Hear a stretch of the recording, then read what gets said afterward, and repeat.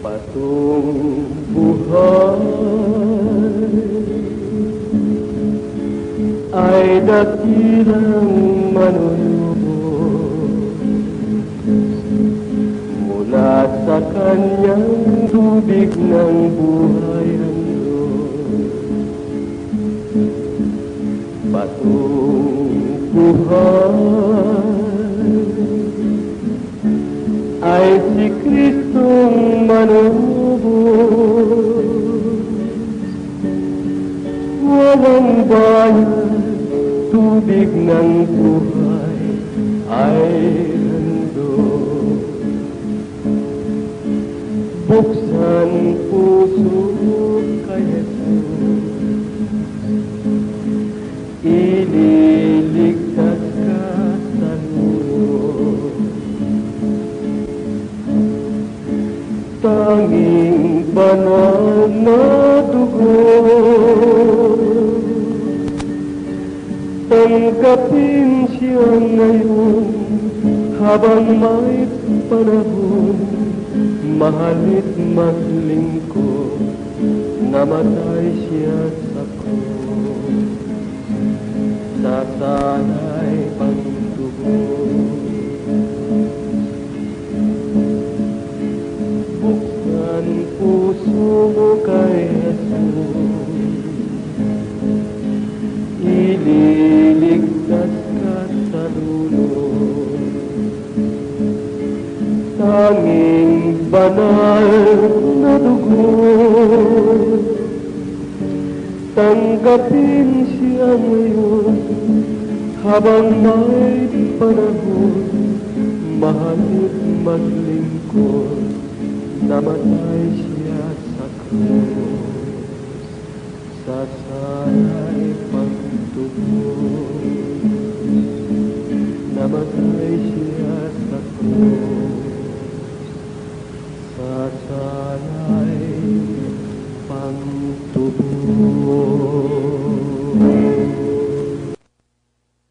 Ang kapayapaan ng Diyos ay sumating lahat.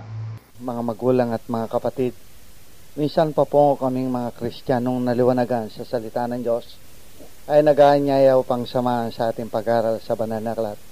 Tayo po'y manalangin. Ama, minsan pa po lumalambik kami sa inyong harapan upang kami po ay magtanong sa inyong mga salita.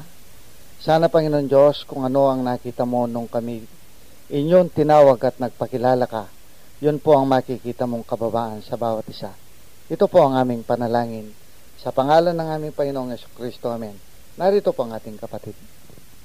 Kami nga po ang mga Kristiyanong naliwanagan sa mga salita ng Diyos. Kaya ipinakita sa amin ng Panginoon sa pamamagitan ng kanyang kapahayagan na noong una kami ay kanyang tinawag. Kaya lubos po ang aming kasiyahan kapag aming binabasa ang banal na aklat. Lalong-lalo na kapag kami ay nakikinig sa aming mga mangangaral kapag kanilang ipinapaliwanag ang mga salita ng Diyos. Pero ipinakita ng Panginoon na kami pala noon ay taong natural. Ito ay ang taong ginagamit ang kanyang sariling unawa at talino para kanyang maintindihan ang mga salita ng Diyos. Kamukha ng kanyang ipinakita sa mga udyo nang siya'y magsalita. Ang sabi niya, gibay ng templong ito at sa ikatlong araw ay aking itatayo. Ipinakita ng Diyos na kami pala yung mga udyong gumamit ng aming sariling talino na sinabi sa Kanya, 46 na taon itong ginawa ng aming mga ninuno at ikaw sa ikatlong araw ay iyong itatayo.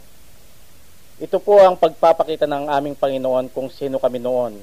Ito ay ipinakita niya sa isang talata sa unang Korinto 2:14. Akin pong babasahin. Ngunit ang taong natural ay hindi tumatanggap ng mga bagay ng Espiritu ng Diyos, sapagkat ang mga ito ay kamangmangan sa Kanya at hindi niya naunawa, sapagkat ang mga yaon ay sinisiyasat ayon sa Espiritu. Pero nang makita ng Diyos nang kami magpakababa sa kanyang harapan, ay ipinakita niya sa amin ang ginawa ng kanyang mga disipulo na hindi nila binigyang kahulugan yung kanyang salita na templo. Bagkus sila ay naghintay sa ipapaliwanag ng Diyos sa kanila. At nang aming sundan ng kanilang mga yapak, nakita nga namin na kung ang tao ay naghihintay sa Diyos, ipapaliwanag nga pala ng Panginoon kung ano ang ibig sabihin ng kanyang mga salita. At sa paghihintay namin sa Diyos para kanyang ipaliwanag ang kanyang mga salita, ay nakita namin ang aming sarili sa isinulat ni Pablo sa unang Korinto 2:15 hanggang 16. Ngunit ang sa Espiritu ay nagsisiyasat sa lahat ng mga bagay, at siya'y hindi sinisiyasat ng sinuman, sapagkat sino ang nakakilala ng pag-iisip ng Panginoon upang siya'y turuan niya, datapwat nasa atin ang pag-iisip ni Kristo. Kaya nakita po namin sa pamamagitan ng kapahayagan ng Diyos na noong una kami pala ay tinawag pa lang niya, at ngayon kami ay kanyang pinili. At nalaman po namin ngayon na noon pala sa mata ng Panginoon kami ay mga kambing, at ngayon kami ay ginawa niyang tupa. At ngayon ay aming napag-unawa na kami isinilang na muli o tunay na born again, at kami dinala ng Diyos sa dalisay na Kristyanismo, o sa English ito ay ang pure Christianity. At ngayon po ay muli naman tayong magpasalamat sa Diyos dahil kanyang ginusto na tayo magkasama-sama na naman para pag-aralan ang kanyang mga salita. Ang ating pong tatalakayin sa araw na ito ay ipinadala naman sa atin sa pamamagitan ng text ng isa nating tagapakinig. Ganito po niya ipinadala sa amin. Isa po ako sa tagapakinig ng programa ninyo. Nabasa ko po ang Genesis 28:12 hanggang 13. Ano po ang mensahe ng Diyos diyan? Ito pong nabanggit na mga bersikulo, dito natin mababasa si Jacob. Nang minsan ay siya'y natulog at siya'y nanaginip, meron po siyang napanaginipang isang hagdan na ito ay umaabot hanggang sa langit, at doon ay narinig niyang nagsalita ang Diyos sa kanya kung paanong sinabi ng Diyos na ang sabi niya, ako ang Diyos ni Abraham na iyong ama. Ang sabi po ng amang Diyos kay Jacob. Para po ito ay maunawaan natin kung paano pa lamang ipinasulat ng Diyos, babasahin po ngayon sa atin ng ating kapatid. Nandito po ang Genesis 28:12-13. At nanaginip, at narito, ang isang hagdan na ang puno ay nasa lupa, at ang dulo ay umaabot sa langit. At narito, ang mga anghel ng Diyos na nagmamanik-manawag doon. At narito, ang Panginoon ay nasa kataas-taasan niyoon, at nagsabi, ako ang Panginoon, ang Diyos ni Abraham na iyong ama, at ang Diyos ni Isaac. Ang lupang kinaigaan mo ay bibigay ko sa iyo at sa iyong binhi. Kagaya po ng ating ginagawa dito sa ating programa, dahil kami po noon kahit hindi pa nakikilala o nagpapakilala sa amin ng Panginoong Jesucristo, binabasa rin namin ang banal na aklat. Yan po ay aming inuunawa para masunod namin ang kagustuhan ng Diyos. Pero ang talagang madalas namin gawin, itinatanong namin ito sa aming mga mangangaral para kanilang ipaliwanag. Dahil ang aming pong pagkakaalam noon ay itong mga mangangaral namin ay binigyan ng Diyos ng kakayahan upang ipaliwanag nila ang mga salita ng Diyos. Na siya po yung ibabahagi ng mga kapatid kung ano ang naintindihan namin tungkol dito sa mga nabanggit na talata. Sa lahat ng mga kapatid at taga-subaybay ng programang ito. Ako po, buhat ng bata ako, nagsisimba na ako. Tungkol po dito sa temang tinatalakay natin dito sa Genesis 28:12 hanggang 13, ni minsan hanggang ngayon 56 anyos na ako, hindi ko pa nakitang ipinaliwanag ng mga ngaral namin sa aming reliyon sa Katoliko. Ito hindi nila pinapansin, parang pinalalampas nila kumbaga kung titingnan mo ang talatang ito, talagang mahirap. Kaya sa aking sarili, ang nakita ko rito, nung hindi ko pa nakikilala ang tunay na Diyos at hindi pa ako binibigyan ng kapayagan ng Diyos sa kanyang salita, para ito kung titingnan mo, napakaganda. Biro mo, mayroong isang hagdanan buhat sa lupa hanggang sa langit. At saka mayroong mga angel na kung titingnan mo mga angel, magaganda. May mga pakpak, manik manawag sila dito sa hagdanan. Napakaganda nito kung titingnan mo. Talagang masisiyang ka. Yun ang nakita ko noon, nung hindi ko pa alam ang katotohanan. At hindi pa ako binibigyan ng kapayagan ng Diyos tungkol dito sa talatang ito. Yun lamang po. Gaya po ng kapatid na nagbahagi, nang hindi pa po ako nagbabasa ng banal na aklat, ito rin ay hindi ko narinig na minsan man ay kanilang tinalakay sa matandang sekta ito. Nang makasama ko po ang mga nagbabasa ng banal na aklat, dahil ang banal na aklat ang kanilang ginagamit at ang aming tagapagturo ay nag-aral ng 5 taon o 10 taon. Kaya ang alam ko, alam niya kung ano ang tinutukoy dito sa banal na aklat. Pero ito po'y dahil palagi akong present sa mga Bible study namin at yung worship fellowship namin, ni minsan po hindi tinalakay ito. At ngayon ko lamang po napansin itong tanong ng ating tagapakinig. Ito pong napanaginipan ni Jacob na isang hagdan magmula sa lupa umabot hanggang sa langit. Ang akin pong naunawaan, ito ay isang pangyayaring naganap lamang sa buhay ni Jacob nang siya'y managinip. At sa akin pong pagbabasa ng banal na aklat, wala akong ibang nabasang pinili ng Diyos na ito'y nakita rin nila. Kaya ito po'y parang istorya lang na lumipas na, kahit sa panahon ngayon ay hindi na ito nakikita pa.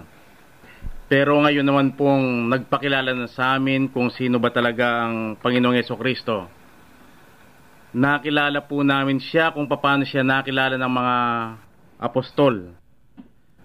Na siya pala ang anak ni David, na nalaman ni Juan na siya lang ang may kakayahang magbukas ng selyadong aklat. Ang tinutukoy po dito ay ang banal na kasulatan. Bagamat ito pala'y binubuksan ng tao, binabasa, inuunawa, pero sa mata ng Diyos, ito ay nananatiling sarado. Ang Panginoong Jesucristo lang pala ang nakakapagbukas, o siya lamang pala ang nakakapagbigay paliwanag tungkol dito. Kaya sa Kanya po tayo magtatanong ngayon kung ano ang ibig sabihin nitong salita dito sa Genesis 28:12 hanggang 13. Kung ang marinig po ninyong paliwanag sa amin, bagamat ito ay sumasalungat sa isip ng tao, sumasalungat sa damdamin ng tao, kung ito po ay hindi sumasalungat sa banal na aklat, ito po ay paliwanag ng Diyos. Ito po ay binigay na batayan ng Diyos sa amin. At kung ang lumalabas pong paliwanag, ito ay katanggap-tanggap sa isip ng tao, napakasarap sa damdamin ng tao, pero kung ito ay sumasalungat sa banal na aklat, yung pong paliwanag na yun ay hindi paliwanag ng Diyos, kundi paliwanag lang namin. Kaya kung kami po ang tatanungin ninyo kung ano ang naunawa namin dito, wala rin po kaming maibibigay na paliwanag sa inyo. At itong tanong po ito ng ating tagapakinig ay tanong din namin sa Panginoon. Kaya sama-sama po tayong magtanong sa Kanya kung ano ang ibig sabihin nitong sinalita niya. At kami po dito ay maghihintay lamang sa Diyos ng kapahayagan. Kung ano man po ang Kanyang ibibigay sa amin, ay siya lang naming ibabahagi sa inyo. Sino po kaya ang may kakayahang magpaliwanag ng mga panaginip ng tao? Kung tatanungin po natin ang mga tao, lalong-lalo na yung mga mangangaral, kanilang ipinapaliwanag ang mga panaginip para bigyan nila ng kasiyahan yung nanaginip. Binibigyan nila ito ng sarili nilang kahulugan para yung nanaginip ay matuwa doon sa kanyang panaginip. Kung ang tao po ang tatanungin natin, iyon ang kanyang gagawin. Pero kung ang Diyos naman ang tatanungin natin, sino nga kaya ang pwedeng magpaliwanag ng mga panaginip? Nandito po ang Genesis 48. At kanilang sinabi sa kanya, kami ay nanaginip ng panaginip at walang sino mang makapagpaliwanag. At sinabi sa kanila ni Jose, hindi ba ukol sa Diyos ang mga paliwanag? Sinasama ko sa inyo na inyong saysayin sa akin. Dito po sa King James Version, English, idiniin talaga na ang Diyos ang siyang nagpapaliwanag ng mga panaginip. Babasahin ko po. And they said unto him, we have dreamed a dream, and there is no interpreter of it. And Joseph said unto them, do not interpretation belong to God. Tell me them, I pray you. Dito po sa ating talatang binasa, kung inyong mapapansin, ang Diyos lamang pala ang may kakayahang magpaliwanag ng mga panaginip. Pero bakit ang tao mayroon siyang lakas ng loob na ito'y ipaliwanag? Isa pa rin pong ipinahayag ng Diyos kung paano ang tao ay nangangahas sa kanyang mga salita. Lalong-lalo na po yung mga hula na ito rin ay pinakikialaman ng tao. Kanila ring ipinapaliwanag ang mga hula na dapat ang Diyos din ang magpaliwanag. Basahin po natin itong 2 Pedro 1:20.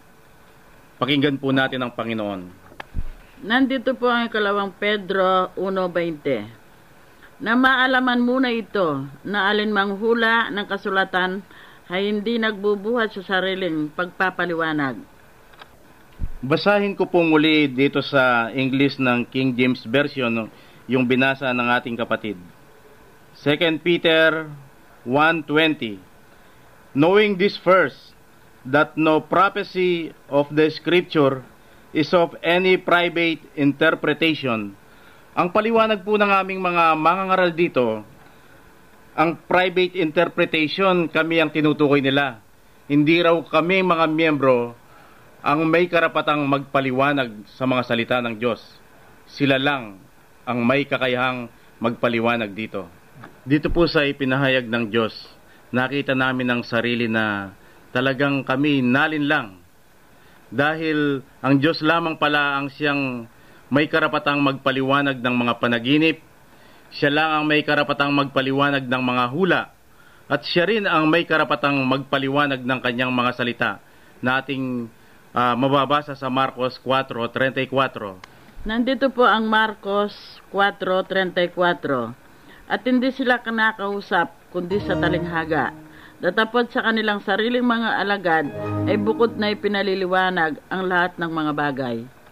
Narinig po natin na ang Diyos pala mismo ang nagpapaliwanag ng kanyang mga salita. Walang karapatang magpaliwanag si Pedro, walang karapatang magpaliwanag si Juan, si Pablo, at lalong-lalong walang karapatang magpaliwanag sa mga salita ng Diyos yung mga umaangkin ngayon na sila ay apostol o alagad ni Kristo. Dahil mayroon lang nag-iisang may kakayahang magpaliwanag sa mga salita ng Diyos, yan po ay ang ating Panginoong Jesucristo lamang, sa pamamagitan ng kanyang salita. Kaya ito pong panaginip ni Jacob, wala tayong taong pagtatanungan.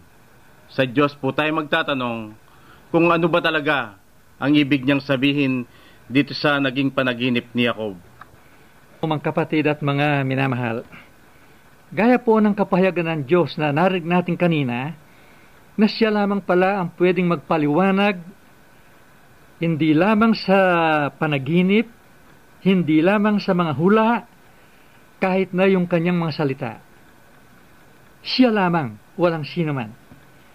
Kaya sa ating paksa ngayon kung ano ang paliwanag ng Diyos sa panaginip ni Jacob na nakita ang matayog na hagdanan magbuhat sa lupa hanggang sa langit. Ang itanong natin sa Diyos ngayon ano kaya yung hagdanan? Makikita po natin dito sa Psalms 18:2, and I quote, "The Lord is my rock and my fortress and my deliverer, my God, my strength, in whom I will trust, my buckler and the horn of my salvation, and my high tower." Unquote. Yung pong pinakahuling praise, "and my high tower," ang mataas na tore. Hindi ba kapatid ang hagdanan parang mataas na tore patungong itaas, patungo sa langit, ano? Yung po ang ipinahayag ng Diyos. At dito sa 2 Samuel 22:51, and I quote, "He is the tower of salvation." Ang Diyos ang siyang tore ng kaligtasan. Kapatid, kung hindi ka ligtas, pwede ka bang pumunta sa langit? Hindi, ano? Dito sinabi, ang Diyos ang siyang tore, o ang siyang hagdanan, patungo sa langit, patungo sa kaligtasan. Kaya, ewan ko po kung di pa malinaw ito ang paliwanag ng Diyos. Anong hagdanan ngayon? Nakikita natin, literal na hagdanan, pero ang kapayagan ng Diyos, siya pala ang Diyos. At sa kapayagan ng ating Panginoong, ng kapayagan ng Ama, kay Pedro, nang makilala si Jesus, na siya pala ang tagapagligtas. Sa mga katuwid, sino hagdanan ngayon? Ang hagdanan ngayon, walang iba kundi ang ating Panginoong Jesucristo. Sa panaginip ni Jacob, sinong nakitang umaakyat at pababa sa hagdanan? Marami bang tao o iba't ibang klaseng tao o mga anghel lamang? Mga anghel lamang.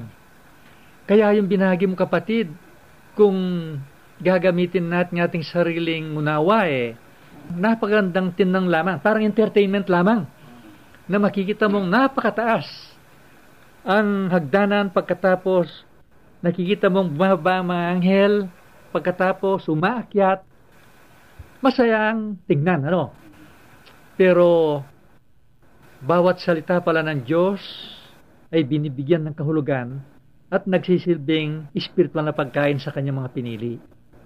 Ngayon pong inihayag ng Diyos na ito palang hagdan na nakita ni Jacob sa kanyang panaginip, walang iba pala kundi ang ating Panginoong Jesucristo. Ang tanong po ng marami dito, papaanong itong hagdan ang Panginoong Jesucristo samantalang ito ay sa Genesis pa lamang? Si Jacob ito, kung titignan mo sa historya, napakalayo bago pa maisilang ang Panginoong Jesucristo. Paano siya ang magiging hagdan dito? Hindi lamang po ang marami o hindi lamang yung sa kapanahunan ng ating Panginoong Jesucristo, kundi sa kapanahunan ngayon, isa po ako sa mga naniniwala na ang ating Panginoong Jesucristo ay nagsasalita ng katotohanan.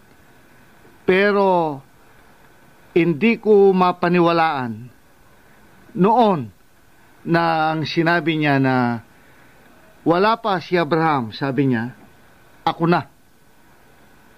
Kung ano po ang question ng marami sa ating Panginoon na sinasabi nilang katagal ng panahon ni Abraham, ilang taong ka pa lang. Paano kang nandun na, sabi. At ito po ang panaginip ni Jacob na ang hagdanan pala ay ang ating Panginoong Jesucristo. Dito po sa paliwanag ng Diyos, maliwanag na ang ating Panginoong Jesucristo ang siyang hagdanan.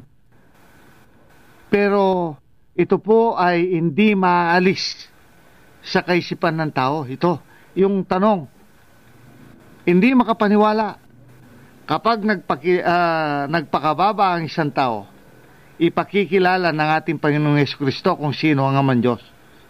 Doon natin makikilala na ang ating Panginoong Jesucristo, siyang Amang Diyos na nagkatawan tao. Doon po maliwanag na maliwanag. Ilan mang libo ang tanong ng tao, sa isang sagot ng Diyos, malilinis ang tanong. Doon ko po makikita ito na pwede lamang palang makikita mo ang tinutukoy ng Diyos kung ikaw po ay nagpakababa. Dito po sa 1 Timothy 2:5, ganito po ang sinasabi. Sapagkat may isang Diyos at may isang tagapamagitan sa Diyos at sa mga tao, ang taong si Kristo Jesus. Ito pong talatang ito, akala natin dito lang sa Bagong Tipan nagaganap ito. Dahil dito nabuhay pisikal ang ating Panginoong Jesucristo.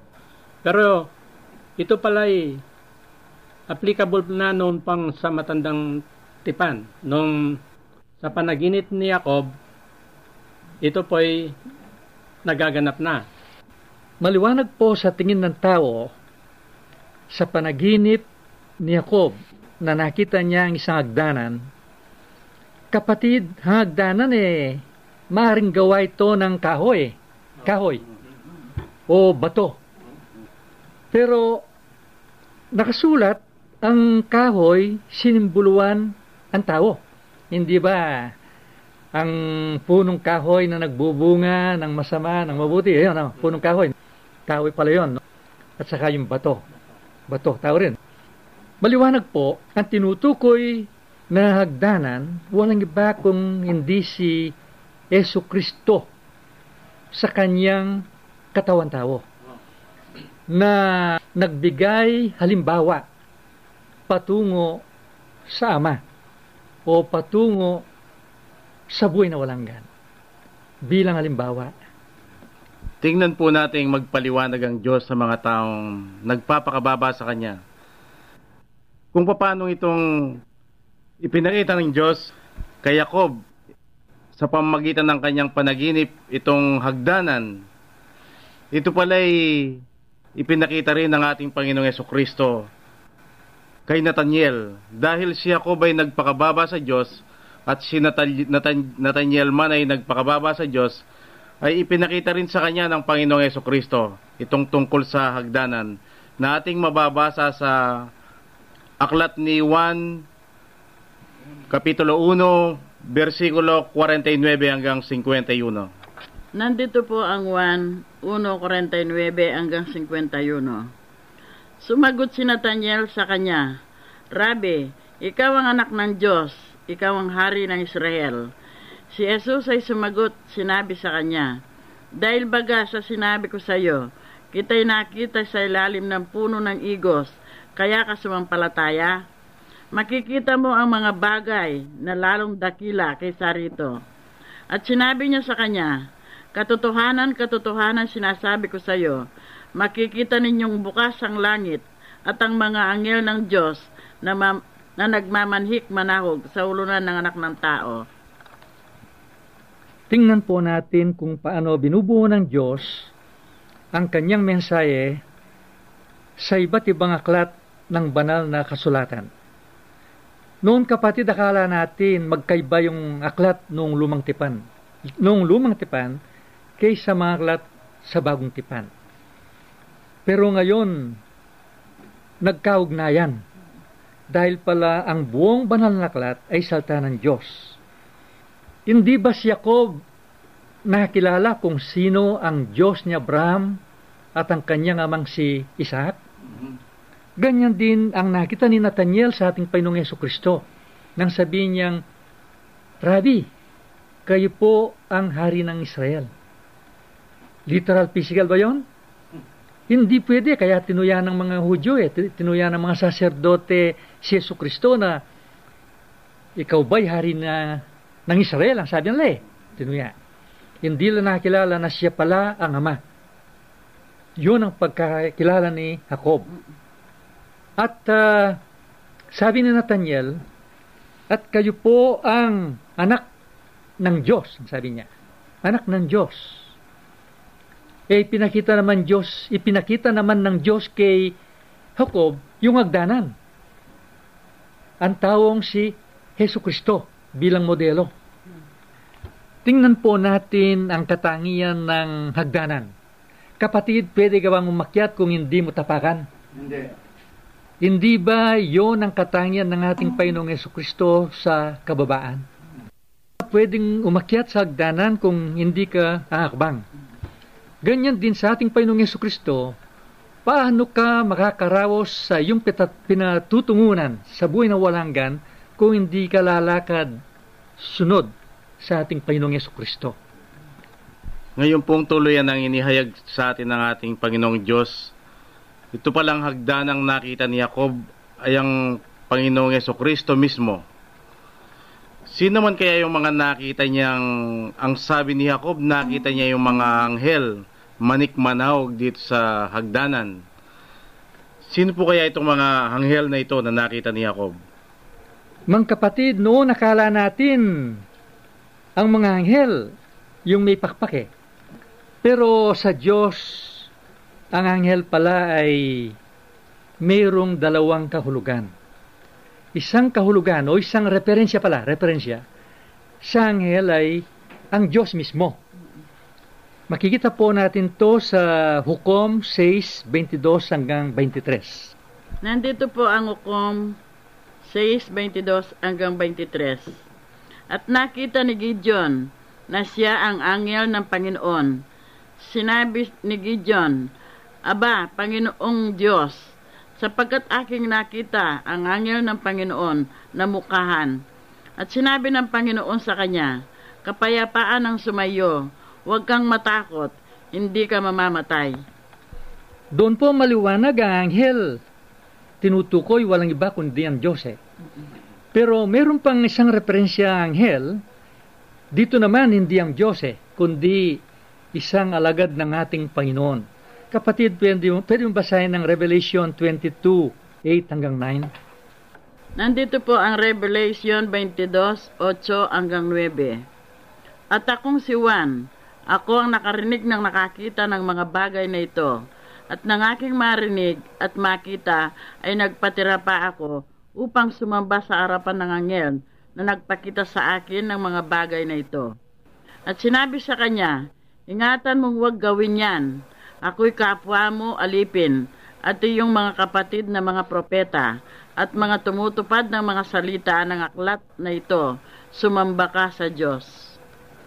Sa dalawang referensya ng anghel, maliwanag na ang nakita ni Jacob sa kanyang panaginip, hindi yung Diyos, kundi ang mga alagad ng ating Panginoong Diyos. Mga alipin. Ganyan din ang sinabi ng ating Panginoong Jesucristo kay Nathaniel. Nang sabi niya, hindi pa ito ang makikita mo, sabi, kundi mabubuksan ang langit at makikita mong manikmanawag ang mga anghel, sabi.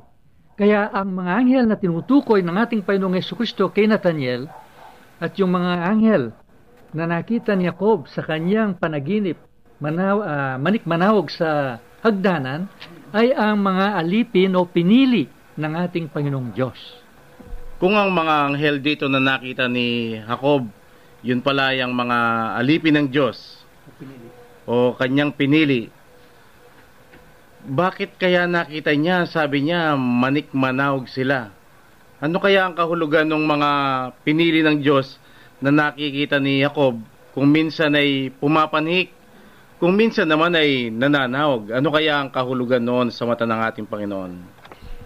Pagkatapos po ang pinahayag ng Diyos na ang mga anghel pala walang iba kundi ang kanyang mga pinili, sa panaginip ni Jacob, ang mga anghel na nakita niya doon ay si Noe. Nang tanggaping lahat ang sinasabi ng Diyos kay Noe na gumawa nga siya ng daong, yun ang pag-akyat ni Noe. Pero sinabi rin ng Panginoon na ipangaral, no? Ipangaral yung narinig niya sa Diyos. Hindi po nakasulat ito Pero Marami ba o meron bang naniwala kay Noe? Maliban sa kanyang pamilya? Wala. Ano kayang naramdaman ni Noe nang walang naniwala sa kanya? Yan po, obvious yun. Talagang si Noe, galit yun, no? Kaya, pababa sa hagdanan niyan. Si Abraham, lolo ni Jacob si Abraham Kailan nakita ni Jacob sa kanyang panaginip bilang anghel si Abraham? Nang sabihin ng Diyos kay Abraham, Abraham, ang sabi niya, alis ka sa Aran, sa Ur, at punta ka sa Canaan, na kung saan umaagos ang pulot at gatas. Basta po, sumunod na lamang ganyan si Abraham. Yun, ang pag-akyat ni Abraham bilang anghel sa hagdanan nakita ni Jacob sa kanyang panaginip. Pero nang nagpunta sila sa Egypto, nang natakot si Abraham sa hari kay Abimelech, sinabi niya sa hari si Sarai na kanyang asawa, sinabi niya kapatid lamang Dahil kung sasabing asawa niya, dahil gusto ng hari si Sarai, papatayin si Abraham Natakot siya. Yun ang nakita ni Jacob bilang anghel na pababa sa hagdanan. Papunta saan? Sa lupa. Yun po, alam natin ang lupa, sinimbolo ng tao. Parang bumalik o papunta ang pagkawalang tiwala sa Diyos. At ang mahalagang mensahe ng Diyos kay Jacob sa kanyang panaginip ay makita ang kanyang sarili na isa sa mga anghel na manikmanawag sa hagdanan. Karagdagan po doon sa ibinagi ng kapatid, nakita rin po ni Jacob ang kanyang panaginip ng manikmanawag ang anghel. Mga anghel, isa po si David na kanyang nakita. Na si David po sa ating nakikita, takot na takot si David sa salita ng Diyos. Kaya nga, anumang gawin ni Haring Saul sa kanya, ang sabi niya, sino ako para usagaan ko ang isang anak ng Diyos? Yun po ang nakita ni Jacob sa panaginip niyang umakyat si David. Pero alam po natin dahil sa hindi pwedeng diretso ang anak ng Diyos na aakyat, bababa rin. Alam po natin ang kasaysayan ni David nang makita naman niya si Bathsheba. Hindi lang kinuha si Bathsheba, pati yung asawa ni Bathsheba, pinapatay, dinala doon sa frontline kung saan ang may gera. Kaya nagalit po ang Diyos. Yun po ang nakita natin pagbaba. At doon po sa maraming ginamit ng Diyos, maliwanag po na nakita rin natin kay Moises ito. Si Moises, marami ang nakikita ng Diyos sa kanya na umaakyat. Nakikita niyang bumababa. Pero makikita po natin ito na dahil sa hindi naalis ang kababaan sa kanila, sa kawakasan po sila'y napa sa itaas. Dahil kung ikaw pala'y mababa, yung hagdanan ay mararating mo ang kataasan. Pero kung ikaw po'y magmamataas, ikaw pala'y magbababa. Yun po ang nakita ni Jacob. Kaya iyon po ang malaking mensahe kay Jacob. Kaya nga, ito'y buhay na buhay sa salita ng Diyos. Ito pong mga nakita ni Jacob na mga pili ng Diyos na manhik manawag sa hagdanan. Ito po ay hindi lumipas dahil kahit sa bagong tipan, napakarami rin pong mga pinili ng Diyos ang nagmamanik manawag sa hagdanan. Isa na po riyan ay si Juan Bautista, na kung saan siya pa ang nagbinyag sa ating Panginoong Jesucristo, pero nung minsan, ang sabi niya, itanong mo nga kung ako'y maghihintay pa ng ibang darating. Parang nag-alangan siya sa ating Panginoong Jesucristo. Parang nagkaroon siya ng pagdududa kung ang Panginoong Jesucristo nga ba talaga ang Mesaya. Yun po pala ang katumbas ng pagbaba ni Juan Bautista sa hagdanan. At alam din po natin na ito'y madalas na mangyari kay Pedro. Minsan ang sabi nga ng Panginoong Jesucristo sa kanya, ako'y huliin at papatayin. Ang sabi ni Pedro, hindi mangyayari yun, Panginoon, sabi niya. Pero iyon palang ginawa ni Pedro yon dahil hindi yun ang katotohanan. Hindi yun ang kababaang hinahanap ng Diyos. Ang katumbas po pala nun ay si Pedro ay bumababa din sa hagdanan. At isa rin po ay yung prodigal son. Nalalaman po natin na siya ay umalis, iniwan niya ang kanyang ama. Siya po ay pumunta sa ibang bayan. Yun po pala ang katumbas ng prodigal son na siya ay bumababa sa hagdanan. Pero nang siya ay bumalik sa kanyang ama, nang makita niya ang kanyang sarili na bumababa, yun po pala ang katumbas naman na siya ay pumapanhik sa hagdanan. Marahil po ito ay tanong ng mga nakikinig sa atin. Kung si Yesu Kristo ang siyang hagdanan dito, at siya rin ang amang Diyos, bakit doon sa bandang dulo ng hagdanan nagsasalita naman ang amang Diyos? Ito po ang sinasabi namin na kailanman ay hindi maaaring gamitin ng tao ang kanyang isip para unawain niya ang mga salita ng Diyos. Kaya tayo po ngayon ay magtatanong sa Panginoon kung bakit siya pala yung hagdanan, bakit naririnig din siyang nagsasalita doon sa bandang dulo ng hagdanan. Kanina pong nagpapahayag ang Diyos sa atin kung sino ang hagdanan. Binanggit natin ang Psalms 18:2 at saka 2 Samuel 22:51 na ipinakita doon ang hagdanan, yon ng Diyos. Pagkatapos ng ipahayag ng Diyos sa atin na detalya na ipinakita sa atin ng hagdanan, siya pala ang ating Panginoong Jesucristo sa kanyang katawan tao, o ang Diyos sa kanyang katawan tao sa hagdanan bilang modelo na kung saan namamagitan sa Ama at sa mga tao, sa mga kanyang pinili. Tinatapakan, inaakyatan, kung paano sinusunod ang halimbawang ipinakita ng ating Panginoong Jesucristo. Pero dito naman sa Genesis 28:13, ang sabi rito, quote, "And behold, the Lord stood above it, and said, I am the Lord of Abraham, thy father, and the God of Isaac. The land whereon thou liest, to thee will I give it, and to thy seed." Dito po sa talatang 13, narinig naman natin ang Diyos nasa itaas ng hagdanan. Napakaliwanag po ang kapayagan ng ating Panginoong Jesucristo rito nang sinabi niya sa kanyang mga lagad, "The Father is greater than I," ang sabi. Kaya maliwanag, sa isang katauhan ng ating Panginoong Jesucristo, dalawa ang kanyang papel. Bilang hagdanan at bilang Ama sa itaas ng hagdanan.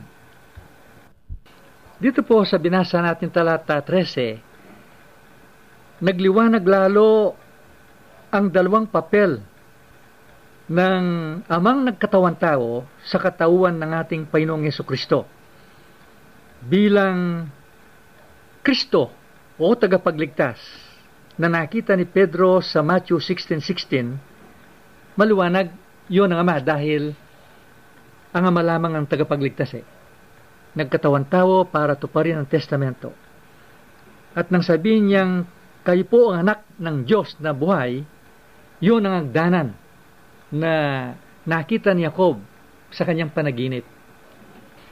Ganyan din yung nakita ni Nathaniel sa ating Panginoong Jesucristo nang sabihin niyang, "Rabbi," ang sabi, "kayo po ang hari ng Israel."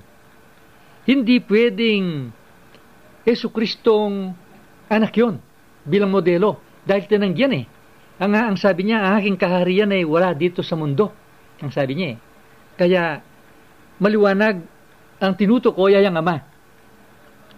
Nang sabihin ni Nathaniel, kayo po ang anak ng Diyos, yun din ang nakita ni Pedro at ni Marta. At yun din po ang aming nakita na lagi ninyong narinig sa ating programa. At dito po sa talata 13, nakita natin na ang amang Diyos ang nagsalitang, "I am the Lord," ang sabi niya, "thy God." napakaliwanag na ipinakita ng ating Panginoong Jesucristo nang siya'y nandito sa lupa, kung paano ang pagpapakababa niya bilang anak, yon ang hagdanan, sa kanyang ama. At ang ama naman na nagsalita, ito ang aking kinalulugdan na anak, na napakaliwanag, nasa itas nga ang amang Diyos sa katawan ni Jesucristo, sa anak pa rin sa katawan na ng ating Panginoong Jesucristo. Kaya dalawang papel po, kung paano ang hagdanan at ang amang Diyos nagsalta sa itaas na hagdanan. Ito pong mga anghel na nakita ni Jacob na tumutukoy sa mga pinili ng Diyos. At tayo naman kapatid, inaangkin natin ngayon na tayo pinili ng Diyos. Kaya tayo pala ito na pumapanhik manawag doon sa hagdanan. Ano kaya ang pagkain ng gustong ipakain sa atin ngayon ng Panginoon dito sa mga anghel na pumapanik manawag sa hagdanan? Paano natin ito ginagawa kapatid na tayo pumapanik at tayo rin ay nananawag? Bilang pinili ng Diyos at napabilang sa mga nasa hagdanan, nung pong ako'y pinagkalooban ng Diyos ng kaalaman tungkol sa kanyang salita, binigyan niya ako ng karunungan, masayang masaya po ako, napakasayang pakiramdam ko. Kahit na sinong makita kong tao, pinaayag kong salita ng Diyos. Masayang masaya po ako. At marami ang nakikinig, kuminsan mayroong matanda, mayroong iba-ibang klaseng taong nakakausap ko. Masayang masaya po ako noon sa nadarama ko. Dahil sa pinagkalooban ako ng kaalaman ng Diyos at ito'y naikakalat ko, ang pakiramdam ko ay pumapanik ako sa hagdanan. Pero nung sa isang pagkakataon naman, nung medyo tumagal-tagal ng konti, nagpayag din ako ng salita ng Diyos sa ibang mga tao. Mayroon namang tumatanggi kung minsan kinakausap mo, nakatingin sa malayo, hindi ka pinapansin o kaya iniiwanan ka. Doon nakadama ko ng parang kalumbayan, masakit na pakiramdam. Parang nawalan ako ng sipag sa pagsasalita tungkol sa kanyang sa salita ng Diyos. Malungkot na malungkot ang aking pakiramdam. Gusto kong nang umayaw. Yun ang nakita ko na parang bumababa ako sa hagdanan. Pero dahil sa pagmamahal sa akin ng Diyos, hindi niya ako pinabayaan. At nagbalik uli ang dati kong sigla at dating sipag sa pamamayag ng salita ng Diyos, at nagkaroon ako ng pagtitiis, tiyaga, na hanggang ngayon ay taglay ko pa. Yun ang aking pagpanik sa hagdanan. Yun po ang naranasan ko buhat na makilala kong tunay na. Dito po sa paksang itinatanong ng ating kasama sa pag-aaral sa Banal na Aklat, ang nakikita po naming pagkain dito ay unang-una, noon po ang nakikita ko panaginip lang ni Jacob, kung sa kapanahonan ni Jacob. At kung sa kapanahonan ng Panginoon, siya ay nagsalita kay Nathaniel, yun lang ang nakikita naming pagkain. Pero ngayon, iba pala po ang kung ikaw ay nagpakababa sa Panginoon, kung ano ang ipinakitang pagkain kay Jacob, kay Nathaniel, ganun din pala ang pagkain ibibigay sa amin. Marami pong beses sa buhay namin bilang anak ng Diyos, isa na po ako dito na kung minsan, nakikita ng Diyos sa tingin ko. Malayong malayo po kasi ang tingin ng anak ng Diyos kaysa tingin ng Diyos o ang nakikita ng Diyos. Nakikita po niya ang aking puso na parang diretso ang lakad ko papunta sa kagustuhan ng Diyos. Pero ang Diyos pala nakikita niya, ako pala ay bumababa. Kaya hindi po sapat sa mga mensaheng kanyang ibinibigay. Dapat pang ako'y managinip. Halimbawa po, nakikita kasi ng Panginoon na Sa tingin ko, okay na ako bilang anak ng Diyos. Masaya na ako dahil sa nakilala ko ang Diyos, naunawang kanyang salita. Pero yung palang puso ko, hindi ko pa nakikita. Kaya ako po'y nanaginip. Sabi ko nga minsan, bakit ako'y nakasakay sa sasakyan ang bilis? Nasa labas ako, sa bintana po, nakahawak akong ganyan. Alos mahulog na ako. Yung kapatid nasa loob, gusto akong ipasok sa bintana, pero hindi pwede. Kaya nang sabihin kong hindi ko na po kaya, mahuhulog na ako, sabi ko, uminto po ang sasakyan at nabuksan ang. Doon ko po nakita na ang mensaheng pinakita kay Jacob, yun din ang pinakita kay Nathaniel, at yun din ang pinakita sa akin na kung hindi rin sa tulong ng Diyos, hindi ako makakaakyat. Ang nakikita ko, yung palang pag-akyat ko, pagbaba. Kaya pinakita ng Diyos, anak, bumababa ka. Kaya doon po, sa tulong niya, ako'y umaakyat. Marami naman pong beses na kung minsan, nakikita ko na ako'y bumababa. Pero sa tulong ng Diyos, ako pala'y umaakyat. Dahil kung ako po'y nalulungkot kapag nakikita ng Diyos na sinasabihan ako, nakikita kong tinatanggap ko ang kanyang salita, sa tingin pala ng Diyos ako'y umaakyat. Kaya, kung minsan po, hindi ko abot sabihin sa Diyos na, Panginoon, ano pong pwede kong gawin dahil sa ang dami niyong ibinibigay sa akin? Bakit hindi niyo ako pinababayaan? Ganyan. Kaya, palagi mo po akong binibigyan ng spiritual na pagkain. Kaya, doon ko po nakita ni Jacob at ni Nathaniel, at doon ko po pinasasalamatan ng Panginoon. Ito pong agdanang nakita ni Jacob. Kung titignan mo, dahil ito ay ang pag-akyat dito ay ang patungo sa kaligtasan. Parang napakadaling maligtas. Pero kung papaanong kapag tayo'y umakyat sa agdanan, walang tigil na hinihila tayo pa ibaba ng lupa. Ganyan din po pala ang pag-akyat na sa espiritual na agdanan, kagaya ng nakita ni Jacob. Wala ring tigil dahil po ang lupa dito tumutukoy sa mga bagay na nandito sa mundo. Ito po yung karangyaan, kapangyarihan, at yung pagtingin ng mga tao sa iyo. Kaya hindi po pala napakadaling pumanik sa agdanan. At ang isa po dyan, napakadali namang bumaba. Kung ikaw ay aayon doon sa hila ng lupa, napakadaling bumaba.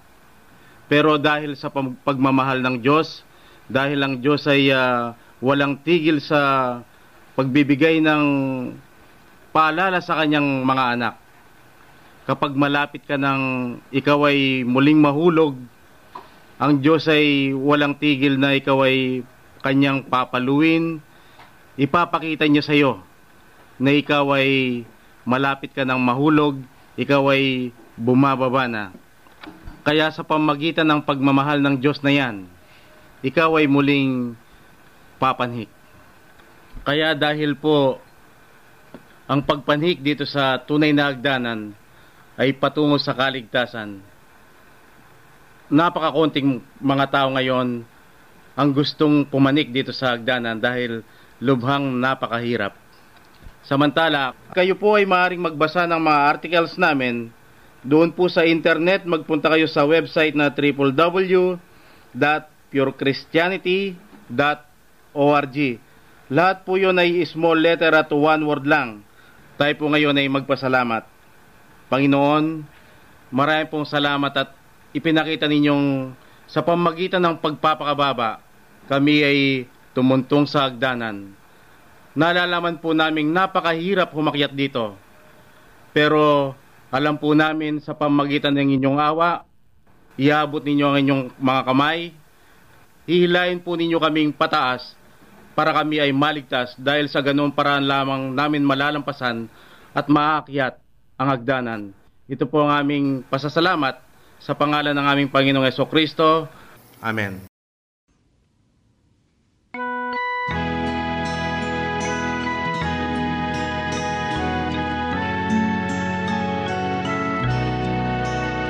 Si Jesus ang liwanag at kaligtasan.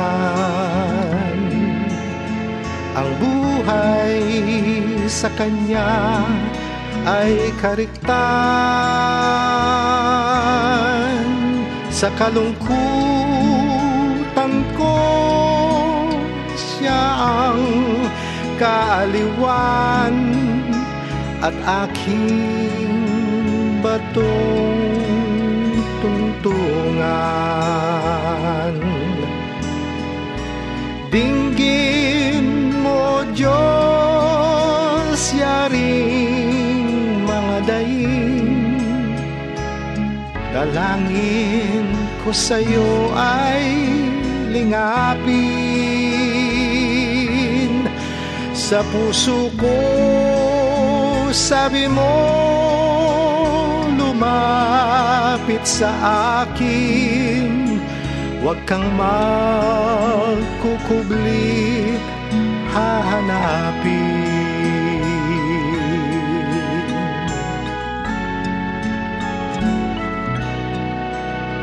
O Jesus, sa mo ay alalahanin. Dulot mo ay lakas sa panindim. Tanglawan ng daan, diway ilawan din. Papuri sa iyo ay tanggapin.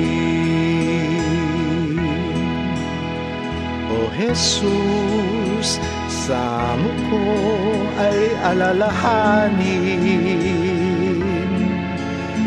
Dulot mo ay lakas sa panindim.